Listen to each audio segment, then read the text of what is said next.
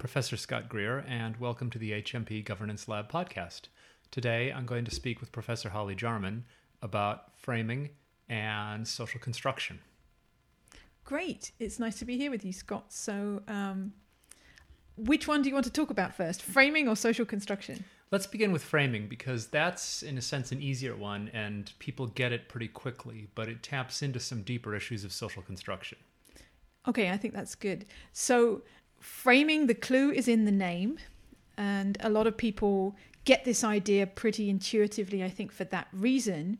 So I want you to imagine that you're staring through a window, and so what you can see through the window is limited by the shape and size of that window, and you can't see anything around it. So you can't see things that are obscured by the walls either side of the window. So imagine that window frame kind of metaphor, and then think about applying that to a policy area, for example. So this does feed in nicely from the things we've discussed in previous podcasts, particularly on agenda setting, in terms of we can see things through the window, surrounded by the frame, but we can't see other parts of the problem potentially. And so when we talk about framing or framing an issue, we're really talking about what does an individual or a group or society do to frame an issue in a particular way, to obscure some parts of the issue, and to shape what an observer is seeing really around that topic. What would some framings, for example, be of gun violence, competing frames? Yeah, so gun violence is a good one. If you pay attention to what we take a look at in the news, what's in the news every day, we pay attention to some kinds of shootings or some kinds of gun violence and not others. So take school shootings, for example. They're only one kind of gun violence that happens in the United States, unfortunately. But we tend to focus on those a bit more. So they're definitely within the frame for how we as a society, and particularly in the media and political elites, tend to talk about gun violence. And so there's this framing to say we must pay attention to these very serious incidents, and they are indeed very serious, but we're also skewing that with a discussion of kids and safety in schools, and it's an emotional framing in a way, because it's feeding into people's concerns about a vulnerable group, which is their kids. Now, you might argue that when we think about gun violence, we are quite often looking through that window of information that we have stored away in our brains around school shootings. We might not be paying attention to other kinds of mass shootings. So mass shootings are actually defined, as you may know, as shootings of 4 or more people at once. And so there are a lot of lower level, smaller incidents that happen quite frequently across the US that can be called mass shootings, but we're not necessarily thinking of those when we invoke the topic of gun violence. So that's one way that framing really makes a difference in this area. I would say another one is really framing the issue around mental health. So there we're not talking about framing the problem so much as trying to frame the solution in certain ways. So you'll see that some opponents of gun control will quite often try to frame the issue of gun violence as an issue of how do we manage people or control people with mental health problems. And to my mind, that kind of frames the problem in one way, but then ignores some other potential issues. You know, shooters are not necessarily people with mental health issues. And so if you frame the problem as school shootings and you frame the solution in terms of mental health, that's a little different than framing the solution in terms of controls on gun availability and purchase just for people, regardless of what their mental health status is. And running with guns, if you frame it as gun violence, are you necessarily including the enormous burden of suicide? Right. So it's interesting, though, to feed into that, to say when people then think about gun violence, we're thinking about incidents we have heard of in the past. So I say to you, what's your opinion of gun violence? You might be conditioned by your media consumption and by discussions in the public sphere to think, oh, gun violence, that means mass shootings and mass school shootings potentially above all. Your mind might not be going to the place of thinking about suicide, which is quite a different problem definition, isn't it? And it might lead to thinking about solutions in a different way. That's why framing is powerful, because we take our preconceived notions of an issue and then the framing activities of individuals and groups that try to deliberately construct a frame, a window frame around an issue in a particular way. Those activities, and combined with our prior consumption of information, come together to say, to determine our reaction when someone says, what do you think about gun violence?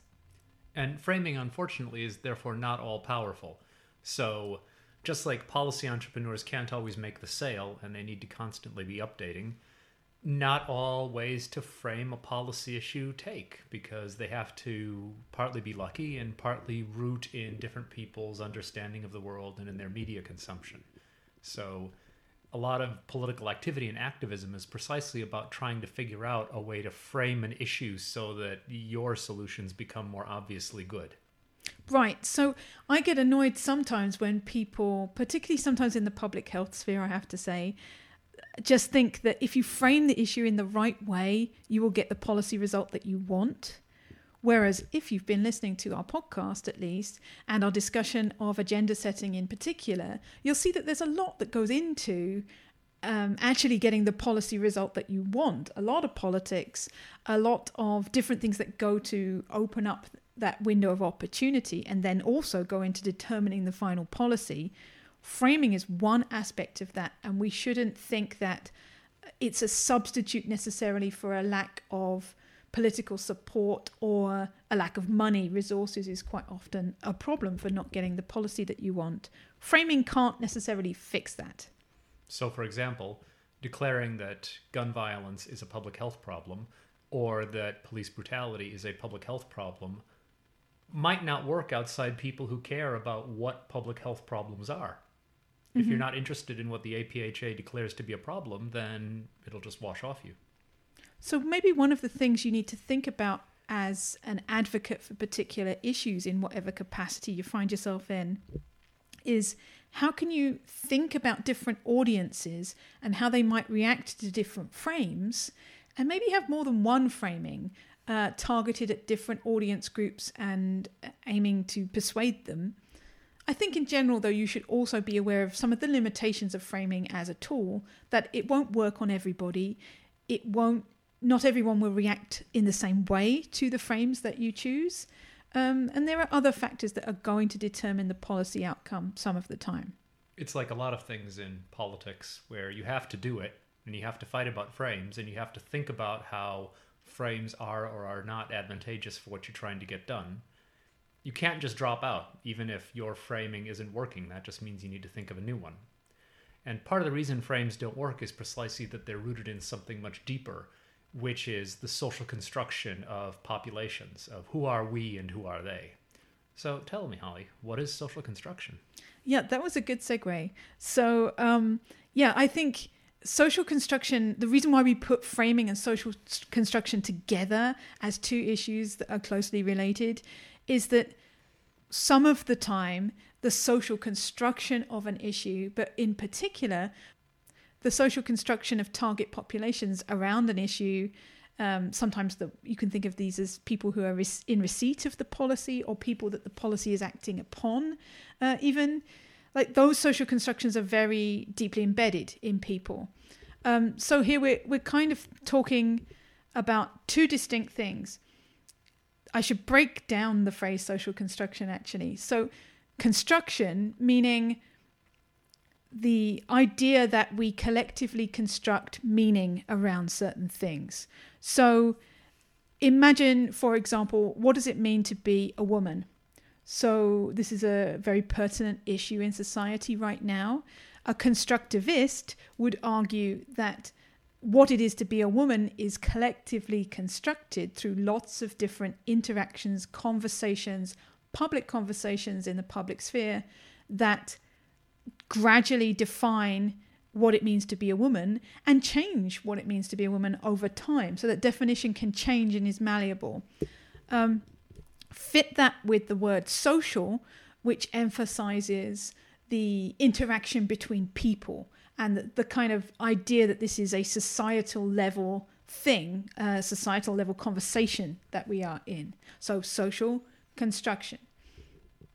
And another example of this, and an example of how people try to fight to change it, is in the book, The Remarkable Rise of Transgender Rights, where the question they're asking is how the United States made progress on transgender rights at all, and so quickly, and in a period when it's not clear that the country was otherwise moving left. And part of the answer lies in the expanding acronym LGBTQ. Because you can trace a history from the 1980s when getting lesbian attached to the gay rights movement was a victory and started to frame a common group of people who shared a common problem and a common set of oppressors. So we have LG, then B, bisexual, T, trans, Q, queer. The construction of this acronym is the social construction by the people involved of a shared, if not identity, at least a group with a set of problems and a basis for political mobilization. And so part of the story of how transgender rights began to take off in the United States is precisely that they began to work with LGBT movements in order to start to expand into a particular definition of a group of people to socially construct themselves. And it took. I think that's a really great example, because then to come back to the concept of social construction, the reason why social construction of a group of people is important is it comes back to that cognitive image that we have in our head. So it wasn't really so long ago when if you said to somebody, what do you think about the LGBT movement? They might not know what that was. I feel like the construction of that acronym over time has then changed people's conceptions that they hold in their heads of what it means to be gay, for example. So I think that's really powerful, because those conceptions that we have around identity and other related issues in our heads then impact our decision making in the political sphere and in policy making.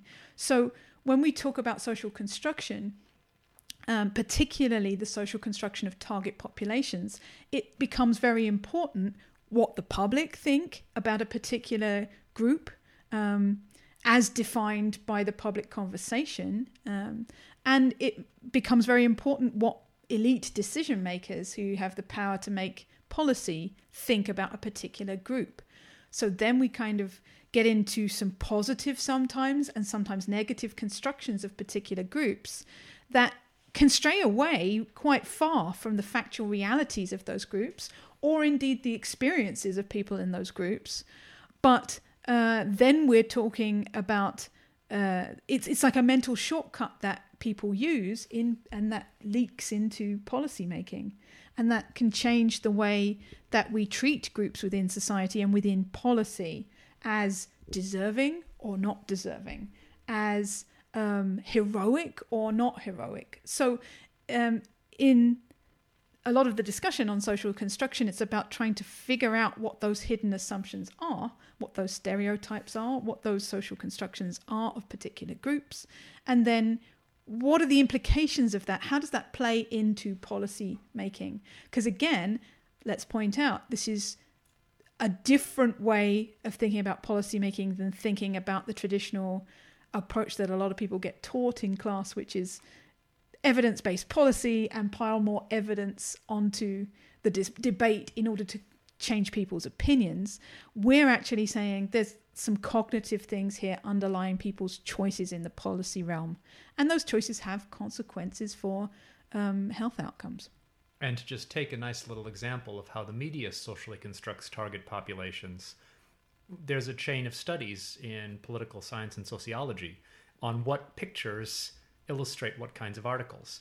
And articles about poverty are disproportionately likely to be illustrated with pictures of Black people in urban environments.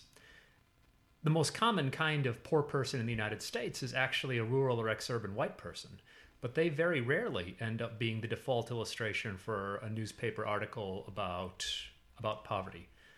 And by the same token, when the Washington Post finally reported something which is known if you read this kind of research, which is that actually black men spend somewhat more time doing parenting activities than men of other races, they framed it in the context of a heartwarming story about a social movement led by a black guy, and then carried on with their normal coverage of black families.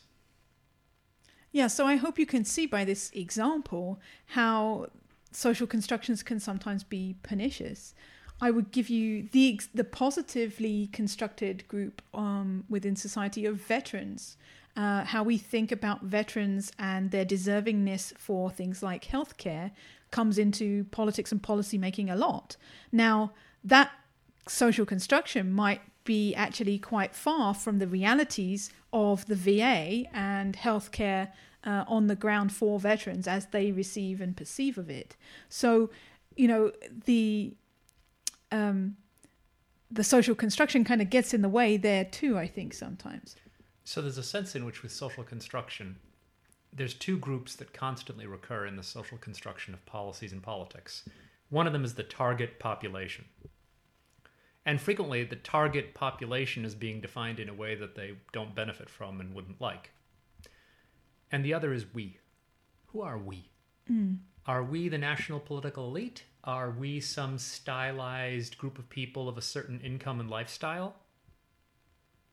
Those are the two questions you want to ask when we talk about a public policy, is who and whom. Right. And which group do people think they belong to? Or groups? What identities do they associate with themselves? And how do they perceive others? So this is very deeply rooted in sociology and the idea of in-group and out-group thinking. And belonging in that sense. So that's all very relevant. You don't put away your identities when you become a politician, when you become a media spokesperson, when you become an advocate professionally. Those things you carry with you. And so paying attention to what those people are saying and some of the ways they might be thinking, if you can identify those, is very important. And in times of stress, people frequently double down on at least their own sense of personal identity. Mm-hmm. I think those are the key topics. So some takeaways. One of them is framing this constantly attempted political act, which is really important. And the skill that you should take away is not just how do I frame things, but how are things being framed in a way that shapes what I can suggest. If we define gun violence as being about somebody shooting at somebody else, that's a different effect that makes it harder to talk about suicide. And there might be a case for reframing the issue as being about suicide. And then social construction, above all, of we and of target populations. Yeah, so I think overall my takeaways would be think about your audience. If you're going to craft messaging for a particular audience, which is an act of framing, do think about how they might react to what you have to say. This doesn't mean change necessarily what you have to say or somehow skew evidence, but it does mean just consider the way that you're thinking about framing the problem, the way you're talking about the problem. So first of all, turn that scrutiny on your argument and your potential audience. And secondly, turn that scrutiny on yourself. I think it's easier to scrutinize an audience potentially if you also know what your own biases might be in this area. So both of those things are top tips from me. And be aware that this stuff changes. I believe it was 1992 was the first year that he had a net majority of Americans who said that interracial marriage was acceptable. And in 1992, the gay rights movement had just started to argue explicitly organizationally that gays and lesbians constituted a united group with a shared set of problems and possibly a shared identity concern. You fast forward to now, mixed race is a rapidly growing population in the census, and Canvas has a facility that allows me to identify how I wish to be expressed by gender pronoun. So these things change and it matters. And they change partly because of hard work. Yeah, because advocates slowly over time have fought really hard to change social construction, to change the framing around particular issues. Well, I think that covers a fairly big issue. We've knocked through much of society and politics. Yeah, that was a nice brief one for you. Okay, so thank you so much for listening, and we'll see you next time.